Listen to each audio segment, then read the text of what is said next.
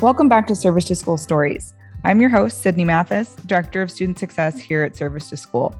As a former college admissions officer and the spouse of an active duty service member, I'm excited to dig into topics within the higher education landscape as it relates to veterans and transitioning service members. Let's dig in. Really excited for our guest on the podcast today. Gus, thank you so much for joining us here at Service to School Stories. Mostly excited to hear about your journey through the military, but then afterwards in starting Service to School. So Gus is one of our co-founders. He's also our current chairman of the board. He's a graduate of West Point. After his time in service, he went on to earn an MBA from NYU Stern School of Business and is currently working as a business management consultant. So Gus, I know you have a busy schedule, but thank you so much for lending your time here so we can just hear a little bit about, what was going on to make you start Service to School. And just, I want to hear a little bit more about, the growth and where you see Service to School going. So thanks. Definitely. Yeah, so much fun to talk to you. Thanks, Sydney. And you might not hear, but Amanda's in the background recording. So thank you both very much for having me on this. So do you want the long version or the shorter version for the origin? I'm always here for the longer version. Awesome. So, I was thinking about this, and it really, we have a kind of a handful of core founders, me, Anna Ivy, KT, Khalil Tawil, Tim Shaw, and Chad Burgess. And so, I think really it starts maybe with Tim and I back at West Point. And so, when I grew up in North Carolina. My dad was in 7th Special Forces Group. And so I'd grown up mostly in a very military environment near Fort Bragg. And everybody, this was, 7th group in the 80s. So they were all just, steely-eyed, unconventional killers, right? They're all going to South America all the time. They were always deployed. And when they got back, that's kind of who his friends were. And that's who I got to hang out with as a kid. So, I got a rifle when I was 10 and was shooting from then. I was doing land nav when I was 10, 11. And I got to go to like the SF range, and shoot Uzis and stuff and got to see, recoilless rifles. And so I was sounds like a little boy's dream. It was amazing. It was great. And so I loved the military from kind of young age. I was just around it. And that was just kind of part of my DNA. And so went to West Point, and I really had a culture shock when I went to West Point, because West Point was not what I grew up around. West Point was, sharply made beds, really shiny shoes, ironed uniforms. And I thought I was going to go to West Point and just become this elite, Ranger infantry kind of guy. And it was like drill and rifle, and like, dress right dress and stuff like that. And so I was pretty jaded about that. Like I was kind of shocked. Like I was like, well, but what I grew up with were all these like smoking, hard drinking bikers that got to go to South America and like do drug interdiction and foreign internal defense type missions. And here I am like marching in a parade. Like I do not get any of this. So that was like plebe year, and sophomore year, I was kind of jaded. Sophomore year got a little better because we got to do Buckner. We got to do some stuff that was at least closer to the Army. But I was kind of a poor cadet. I mean, I did well in school. I did well in the physical stuff. I liked the Army stuff, but I thought the drill was just stupid. So I didn't really like make my bed. I didn't really like shine my shoes. And so I was kind of, like not really excelling at the whole West Point thing. And then actually I met Tim, and Tim was someone who really kind of changed my perspective on this. And so I remember it was junior year, I think, because I'd had a ton of hours by that time. I'd gotten in trouble a lot. And then junior year, I was still kind of like, what is this? I was like, should I just like enlist? Should I just get out and enlist? Because that's the kind of stuff I like to do rather than this West Point stuff. So I was like a squad leader, and Tim was my platoon sergeant. I hadn't met him yet. I kind of knew him at Buckner, but I didn't really meet him. We weren't really friends yet. And we had this thing, I was in 1st Regiment. And so we were called the Empire or something like that. And so one of the fun things we would do is the cadets march back from Buckner, the plebes, the first year cadets. When they become they start their academic year, they do like a 12-mile march from Buckner, and they march into the kind of courtyard for our regiment. And all the upperclassmen, it's like there's a balcony, there's like stairs, then a balcony, then windows, and all the cadets, upper class cadets kind of line up on the balcony and line up and everyone looks like, you're 17, a 20-year-old looks like, a very, intimidating figure to you. Right. And so as they march in, they play the Empire music. I'm not sure what the do do do do do do, for like from Star Wars, right? Yeah. So yeah. The new cadets march in. They've just done a 12-mile march. They're filthy. All these cadets are very intimidating. You play the music. They have to go. There's a basement they have to run through. There's like a gauntlet, and everyone's screaming at and stuff. But so that was the scenario, what was going to happen. And Tim had actually gone through, and I don't know how he did this, but he got a clean uniform for everybody. And he had put that uniform on everybody's bed. And it was just so incredibly, like, like when you've been in the field forever, it's so awful. You feel so grimy. You've been there for a week. Oh, yeah. Right? As a military spouse, I wash all of that in the washing machine. And it's just getting my washing machine clean afterwards is nearly impossible. So disgusting. And so he had somehow gotten everybody a fresh uniform. And I think he cleaned them all himself. But as soon as everybody got into their room, they had a new fresh uniform laid out for them. And so that did a couple things. One is it was just so thoughtful, and our platoon looked great. Like our platoon was immaculate looking, right? And I was like, oh, we look better than any other platoon out there. So it had kind of the purpose of like, we look the best. And two, those cadets were ready to go to war with Tim, right? And so that was kind of the first time I saw, oh, okay, you can do this barracks BS, you can do this shiny shoes thing and still be a good fighter, a good infantryman, a good warrior. And that was kind of the first time it clicked for me, like, oh, I could do both of these things. And so after that, I was like, oh, okay, let me figure out how to play this game. And so that's when I started doing much better at West Point. So that was kind of the first time I met Tim. And after that, and we're peers, but I was like, wow, that guy gets it. So I was really moved, inspired by that. And so, from then, we've been friends basically since then. So we were friends at West Point. We went to OBC together. We went to all the infantry post-OBC schools together. We were on the same plane, deployed together. We went to different battalions, but our first deployment was together. So we've been friends since then. And then we also, during all of our various activities, we'd also done a lot of volunteering. So one thread is this kind of military thread. The other thread is service. And so we had, like when we were at Fort Lewis, we both volunteered at a juvenile center outside of Fort Lewis to tutor folks in juvenile detention. We both volunteered at like the library in Fort Benning. There's a library you can like do some volunteer stuff for. So we'd always kind of seen each other and volunteered at different places together. So we had a thread of the military, a thread of service, and kind of the thread of just caring about soldiers. And so all that came together once we got out. I was in MBA, I was in NYU. Tim I think he was still in service at that time, or he was getting ready to get out. And we thought about like, what can we do to continue to kind of serve others in this capacity and still kind of maintain the military connection.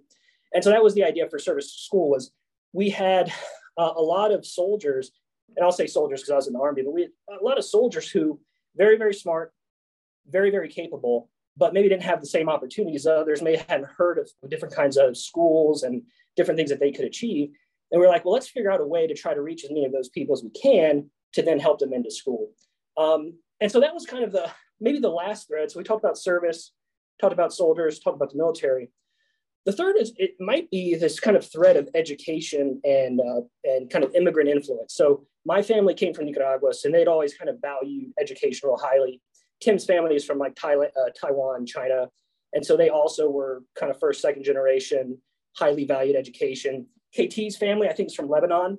So almost all the founders have an immigrant or either first or second generation Americans. Sure. And all of them have a very strong kind of, if you know any like first or second generations, all they talk every time, it's just education and hard work is it. Yep.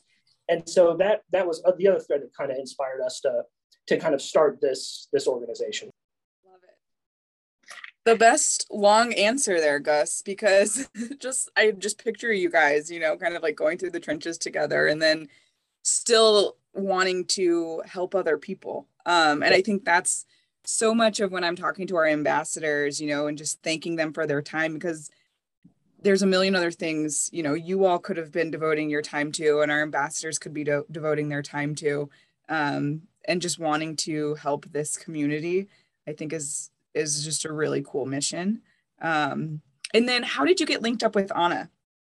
That happened pretty soon after. That's why it was kind of an idea of Tim and I, but we quickly realized that we didn't have the full capability we needed. And so I think Tim knew Khalil and Khalil knew Anna. Okay. And so Khalil was another just super rock star. And I think he was in the service at the time when we were starting it, but he was, very dedicated to education, was looking for a kind of a cause to help develop and build. And then he knew Anna because Anna is really like the core of our education and admissions knowledge, because none of us knew anything, but we all went to West Point. So nobody really knew about how to apply or get into other schools.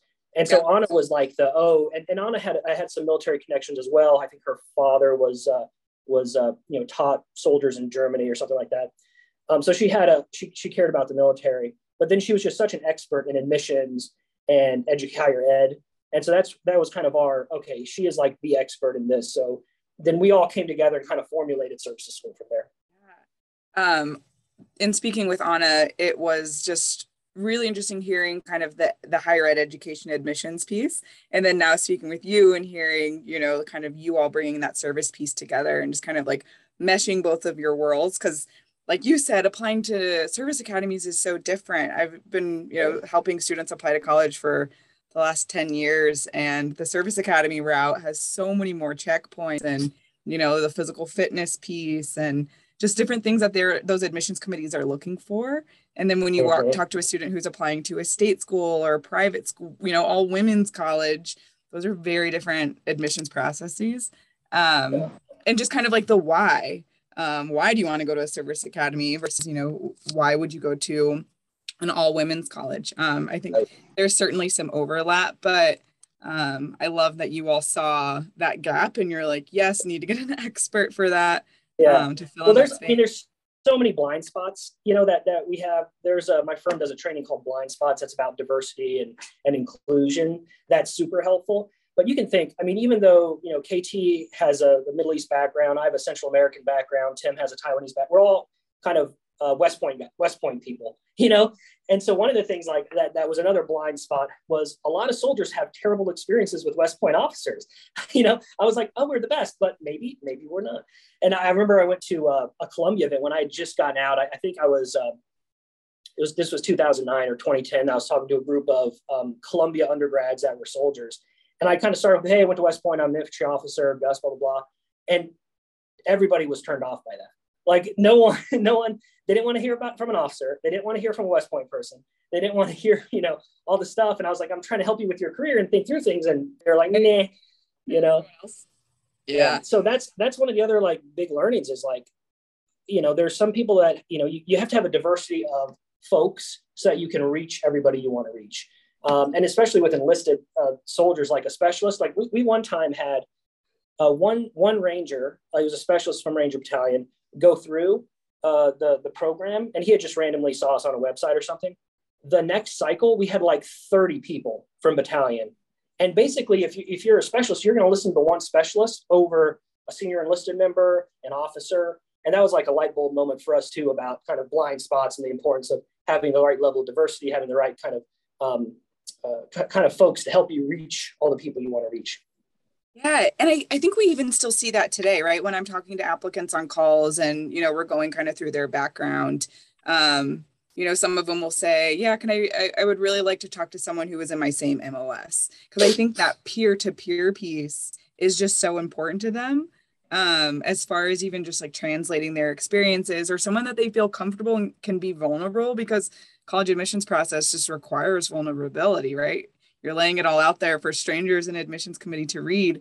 So having someone on your team that understands, the transition that you're making and kind of, that work that you put in is just, I think the reward there is huge. Right. But still being involved as, co-chairman of the board, looking at where the organization has come since 2011, what would you say has been the biggest evolution of Service to School? The biggest evolution. There's so many like little evolutions, that's maybe part of it is that, it's just been kind of step by step by step by step. We never really had there's maybe a couple kind of step changes. I'll cover those, but it's basically taken day in, day out work for 10 years to be able to reach, the few thousand that we reach. It's just, I think that's important. That there's no real magic bullet. The biggest is we had a huge generous donation from a veteran who likes to remain anonymous, but is a hedge fund titan, maybe you would say. And he gave us enough money that we could hire our first FTE. And so we hired our first CEO on his super generous donation. And that was probably the biggest milestone moment. Now, right around there, we also got, that helped us get a number of big foundation grants from a number of the foundations that support us. Mann Foundation, the Schultz Foundation, Paul Newman's Foundation. It also helped us start the VetLink program, which provides a lot of our income, the partnerships that we have with a number of top schools. So that first big donation that let us hire someone is probably the biggest part of the evolution.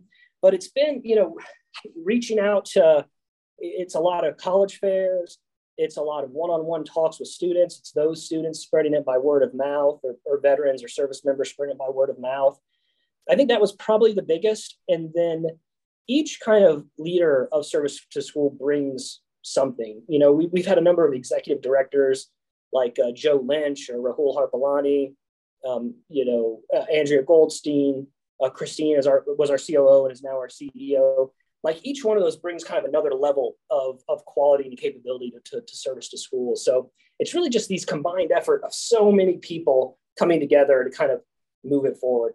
And that word of mouth piece, it's always fun when I'm talking to someone, I'm like, so how'd you hear about service to school? And they say something, I'm like, oh my gosh. Okay, now I go and research. Like, I think there's another podcast, Rangers in the title. I can't remember what it's called, but another military, focused podcast. And someone said they heard us on that podcast. So then I was like trying to Google that episode and figure out like what they were talking about to tie us in, or, they saw us mentioned in Military Times article. And it's just piecing those together to, just kind of spread that word has been interesting to see where service to school kind of falls in conversations. But even someone the other day said they saw a service to school poster Really? in their battalion, like hanging up in their battalion office. And I was like, I didn't even know we had posters.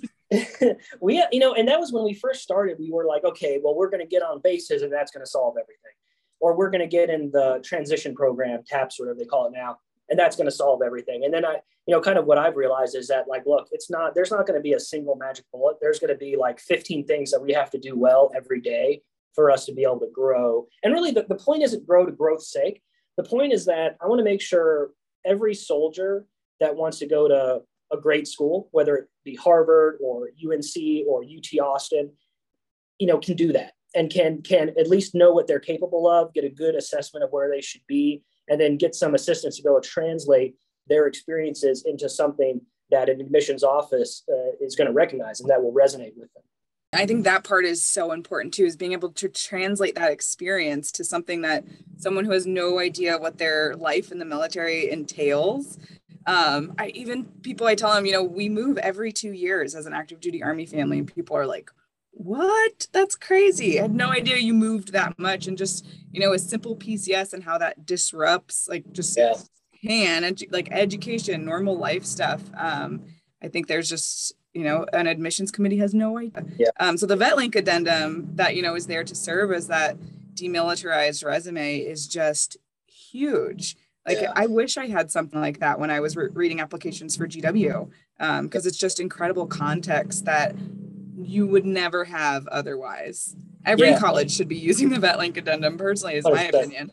Yeah, and there's so many layers that are important to the admissions process. I mean, I remember when we first started this, people were asking, a sergeant E5 who'd done 3 tours in Iraq and was 24 years old, 25 years old, for their high school guidance counselor recommendation. It's like, I would, if I was in that person's position, I got to ask for my high school guidance counselor's recommendation. That would turn me off so much, I might not apply. Absolutely. Wouldn't even know who to reach out to get that. Yeah. It just shows such a lack of understanding, which luckily I think that's part of the VetLink program, is that, two-way education process. Another one that I think about is, military awards, right? They don't necessarily just hand them out, but for an officer to get a Bronze Star for a deployment is leagues easier than it is for an E5 to get a Bronze Star. So if you have an E5 or an E4 that got a Bronze Star, that's really, really, really special. And that should be explained and kind of translated versus, I'm proud of my Bronze Star, but I know what I had to do it. And I know that it was easier for me than it would be for a lower enlisted soldier. And again, just context that admissions wouldn't have otherwise. So. Yeah.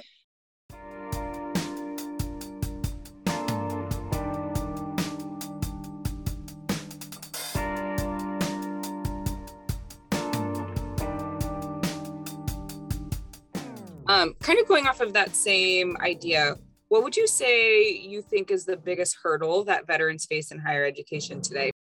Probably themselves first. It's we had one soldier who was from South Central LA, didn't do great in high school. He had other things that were going on in his life that prevented him from kind of, giving his full at high school. But he joined the military, joined the Army right after, and got disciplined, kind of got built some self-worth, and then got out, went to community college, did really well in community college. And he's like, oh, you know what? Maybe I'm smarter than they told me I was in high school. I'm actually doing really good. So maybe I could go to college, right? And of course, like a lot of vets who just don't have the educational background or the knowledge, he applied to the schools that vets know, which are all for-profit schools. And so, he was accepted to DeVry. And right before, but luckily he got some counseling in between getting accepted and signing. But literally the day before he was going to sign with DeVry, he got into Stanford University. So it's I mean, Can you imagine that in your life going to a for-profit school versus Stanford University? Yeah. So that's the first thing is just, not everyone can get into Stanford, Harvard. Not everyone can get into UT or UNC. And you might not want to. One of the things I found is a lot of my soldiers a lot of people have found their own way. I've soldiers that do underwater, the scuba diving, the welding, underwater welding. That requires some schooling, but it doesn't require a 4-year degree. I have soldiers that are doing kind of technical trade type work. I have soldiers that are, just started working right after the military. They either got a government job or they were able to get a kind of a white collar job in an office or something without a degree. And then I got soldiers that, went into these kind of top 4, top 10 schools or top 20 or top 30. So it's not necessarily you have to go one way or another, but that person's life going to DeVry versus Stanford is leagues different. And that's kind of why we want to solve for undermatching, Sure. Yep, absolutely. And those are the most fun conversations that I get to have here talking to our applicants. Was talking to one the other day, and he's been doing like mechanical work, and now is thinking, okay, maybe I'll go and do electrical engineering. And he was like, but I don't have a lot of the, classes that they're looking for. And I was like, look, go take these prereqs at a community college. But what's going to make you stand out the most isn't those community college classes.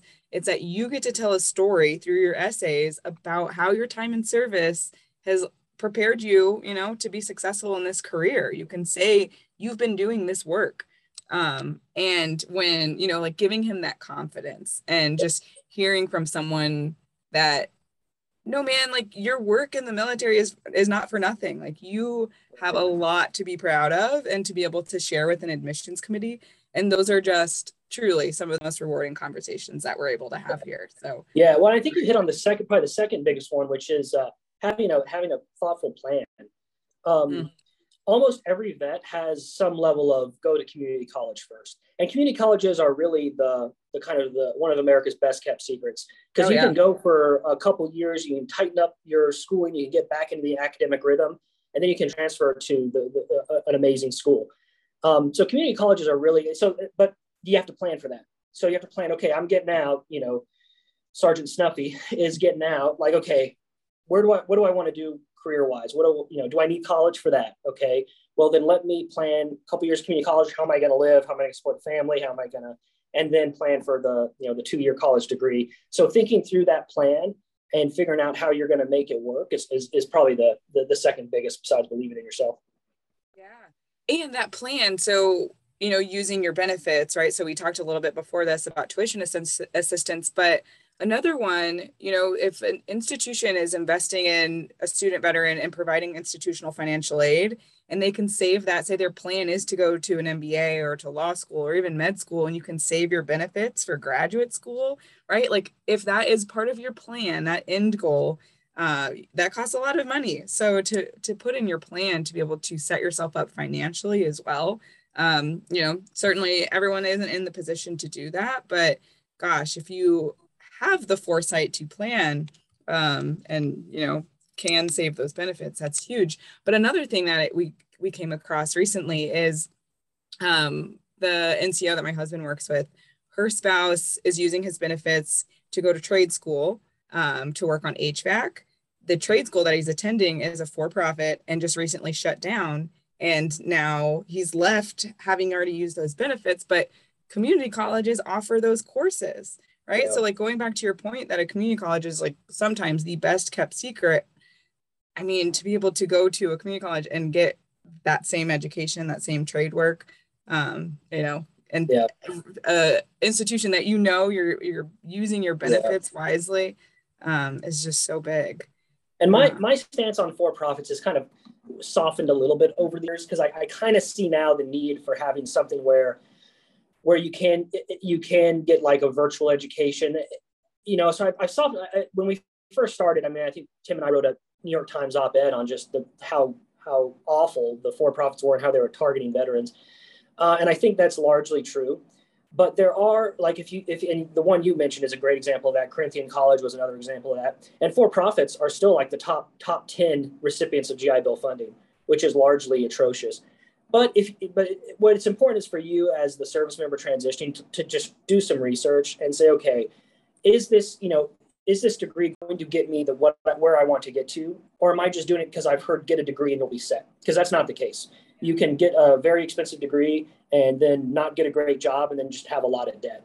So it's important, like you said, if trade school's the route you want to go, make sure if you're going to a for-profit for that, I think community college, like you said, much better option. But if you're going to a for-profit for that, just make sure it's very reputable and you know people and you've talked to people that have done that route and they're successful, and that you kind of do some of that homework. And service to school can certainly help you do that. But it's important, I think, for you as a vet to do that as well. Yeah. I mean, again, it's just requires some forethought, though, like you said, not just going the easy route, which, I mean, we all prefer the easy route. That's why I have those couch to 5K training things, right? You can't just go the easy route to run a marathon.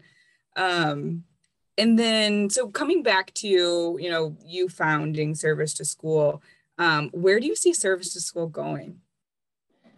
So, I mean, we serve about 2,000 to 3,000 vets a year, depending on how you want to, what exactly is serving, because we don't matriculate that many, but we do help out a lot of folks in terms of our one-on-one mentorship, in terms of downloads of a lot of our guidebooks. So what is the upper end of our services?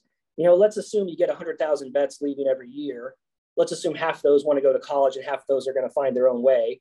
Then assume of that half, maybe 20-30% really need help and don't understand. That's 20 to 30,000. That's 10 to 20,000.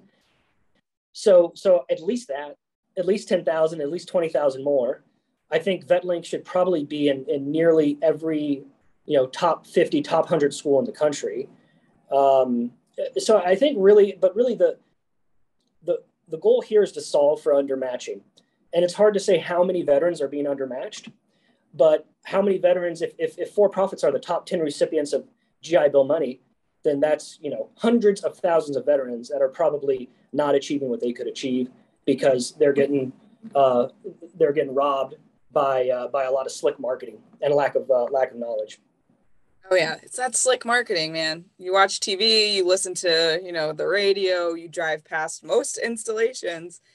It's that marketing that, it's the name. In Fort Bragg, right? I grew up in Spring Lake, North Carolina. So go outside any military base. You see quick loans, you see fast cash, you see pawn shops, you see, half my privates we got back, they buy F-150s for, at the time, I don't know, 25,000, they're probably 50,000 now. Everybody has a new motorcycle. Like, at the time it was all male, and it was all infantry. And so everyone's just blowing their money on just the dumbest stuff. So service to school can't necessarily solve for that. The military members are sometimes easy marks, but we can at least try to help people make better education choices. Yeah, absolutely. And it's just the access to education choices too, right? The access to information. You don't know what you don't know. Like when I talk to applicants and they're like, I don't really know what questions to ask. And I'm like, that's fine. You don't, that's what you're here for. You're here to, if that question comes up, to ask your ambassador or reach out to your service to school advisor. And I think just having someone that they trust, that they know will give them, better information, even that's meeting a need. Yeah. So it reminds me of, I had this soldier named Goats. This is terrible, but one is, when we got to Germany, everyone was taking bets on who was going to be the first person to marry a German woman just off the bat. It took about 3 weeks, and Goats got married a German woman right off the bat. Just to give you, he makes decisions fast and not necessarily most rationally. But there was the other thing Goats did is, so we were doing, the NCOs were doing a room inspection, but I was just going with them, just kind of be part of the process. I'm going there, and Goats has a brand new Encyclopedia Britannica set, like, in the barracks. He's got this cabinet or drawers. Lots of books. Just all these glossy books. And I'm like, I'll try to not use the language, but Goats, what is this? What are you doing? And he's like, well, I talked to this guy his name was like Jimmy John's. Literally, he had a name. I was like Jason Johns. Literally, and now he's had a successful sandwich shop. He does, hopefully. But so he was like, no, well, there's this old NCO Jimmy Johns. He sits outside the chow hall. He's a civilian now, and he was saying, well, hey, do you want to go to college? And Goats is like, Goats is coming out of the chow hall. Do you want to go to college? Yeah, I want to go to college. Well, you're going to need books, aren't you? Yeah, I think I'm going to need books. Sold him $2,000 Encyclopedia Britannica. So me and the NCOs literally went right there, right to the chow hall. There's this guy, Jimmy Johns, who sits outside the chow hall, and we're like, get off base right now, or there's going to be some issues. We never want to see you here again. And he just takes off running. But now, so that's like the information. Like we have Goats level information, which is, I want to go to school. I need some books. I'm going to buy this $2,000 set of Encyclopedia Britannica. And it's like, Goats, try to get rid of those books. Like, try to sell those or something. Yeah. But that's kind of I'll say Goats is the inspiration then for service to school. There you go. Well, thanks, Goats, because I now have the best job to be able to support veterans throughout this process. So I guess I need to write Goats a thank you letter. Yeah, me too. I need to go look up Goats and see what he's doing. Yeah. I mean, we'd love to have him on the podcast. He's a lot of really great encyclopedias now. Goats, great stories.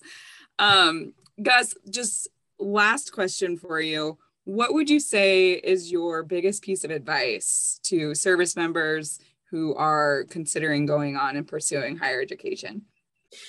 There's the longer I've been out of the military and the older I get, the less I want to give advice to anybody, because there's just so many different paths out there for people to take. I don't know if you want to take advice from me or not. So just take it with a grain of salt, this advice. Now, I think that probably the best thing is just to do some thinking about what you really truly enjoy and what you want to do, and being honest with yourself about it, because it's very easy for us to convince ourselves we like one thing or like another because of kind of the story we tell ourselves, and we don't necessarily have that much honesty. And especially when you're getting out of the military, it's such a big change. Even now, I mean, I got out in 2009, so I've been out of the military longer than I was ever in the military. And I still feel like a soldier. Like, that's still kind of core to my identity. I don't talk about it. I'm pretty close to wearing the hat, like Iraq war veteran. I'm pretty close. Yeah. I'm pretty close to wearing the hat. I'm not wearing the hat yet, but I think give me another 5 years, I'm probably gonna be wearing the hat. But it's still pretty core to my identity. And I think so that's such a big change. You really got to think about what do you want to do and why? And it's such a fast change sometimes. It's like you really got to think through it.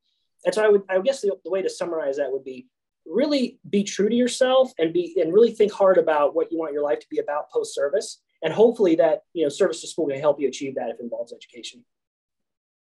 Great advice. That why, I think it can be overwhelming and daunting to say, well, what am I going to do with the rest of my life? Especially when that has been your identity.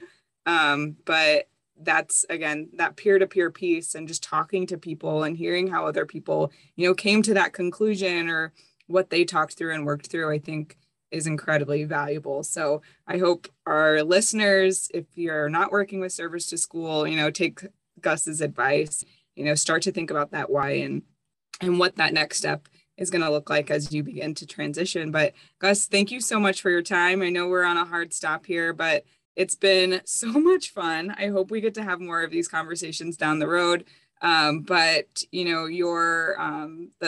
the value that you have provided to Service to School as an organization and that you continue to provide is incredibly meaningful. So thank you for the impact you're having on, this community and the work that you and Tim and all the other founders and Anna put in place for Service to School to be where we're at today. So thanks again. Thank you. That's it for this episode. Join us next week, same time, same place, where we share more Service to School stories. Service to School Stories is hosted by Sydney Mathis, the Director of Student Success, and produced by Amanda Tobias, the Director of Communication at Service to School. Service to School is a 501c3 nonprofit providing free college admission support to transitioning service members and veterans. Join us next time and follow us for more on all of your favorite social media platforms.